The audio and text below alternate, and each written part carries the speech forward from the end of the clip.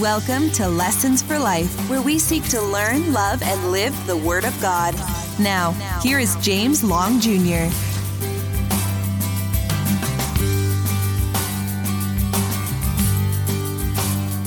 Well, today I want to answer the question, how do I repent? Great question. How do I repent? And we've been talking about this idea of repentance, and repentance has to come from an acknowledgement that we've done something wrong. We've talked about the fact that it's confession where we agree with the other person about what we've done. We've talked about the change that has to happen with that confession, where it has to be in your mind intellectually, in your desires emotionally, in your will and action volitionally. We've talked about the two strategies that people have for confessing their sins or dealing with their sins. One is to conceal it. In Proverbs 28:13, it says that he who conceals his sin will not prosper, but he who confesses it and forsakes it finds mercy. And you see the two strategies there where, one, you can conceal your sin and do what is wrong, covering it up, hiding it, even blaming. Or confession means to say the same thing as the other person. And so now, today, I want you to think about, we repent when we confess our sins, but to confess our sins, we must be able to see our sin. We need to be able to see what we've done is wrong. And the problem is oftentimes we are looking outward for the reason for the struggles that we have versus looking inward. See, most people tend to believe that the reason why they do what they do or feel the way they feel is because of something that is outside of them. So they will look outside to other people and circumstances to make them responsible and therefore to try to control them. And they will tend to control them by fighting against them in anger or avoiding them and in fear. And the reality is that the reason why we do what we do, is because of us. It's happening within. There's absolutely no doubt that we have been influenced heavily by things around us, but we are not determined by what is happening around us. We are determined by what we are doing from the inside out.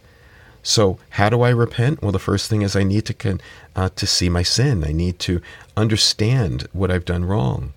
And as we've talked about before, real confession of sin has to come from a godly sorrow, a true contrition of heart, where there is this sense that it's true godly repentance motivated by a godly response, that I have hurt God, I have angered God, I have done something that goes against God. You remember David in Psalm 51, he says, "Against you, and only you have I sinned and done what is evil in your sight." That David knew that he had sinned against a number of other people, but he knew ultimately the sin was against God. And his desire to be made right can create in me a clean heart, O God, and renew a steadfast spirit within me, was driven out of a godly sorrow. So first, we must see our sin. Second, it must flow from godly sorrow. And then the third thing that you need to do is that when you confess your sin, you need to stop blaming other people. You need to get very specific as to what you've done wrong. And as we've talked about, sin can happen not just in the actions that you do. Sin can happen in the way that you speak. Sin can happen in the attitudes of your heart. Sin can happen even in the thoughts that are deep in the recesses of your mind and heart. So what we need to do is don't get overwhelmed with your sin. I want you to get overwhelmed with the Savior. See, don't get overwhelmed with your guilt. Get overwhelmed with His grace. As the writers to the Heidelberg Catechism, they framed it out with these three words: guilt, grace, gratitude. We can't understand what the immensity of grace is unless we understand the immensity of our guilt, so we do have to see our sin. But then when we see the sin and when we see the guilt, we need to run to the Savior and we need to run to grace. And when we do that, we find the satisfaction of the Savior, the Lord Jesus Christ. And we have gratitude in our hearts for what He has done for us. And I think you'll see that as you read the writings of the New Testament, especially as Paul wrote.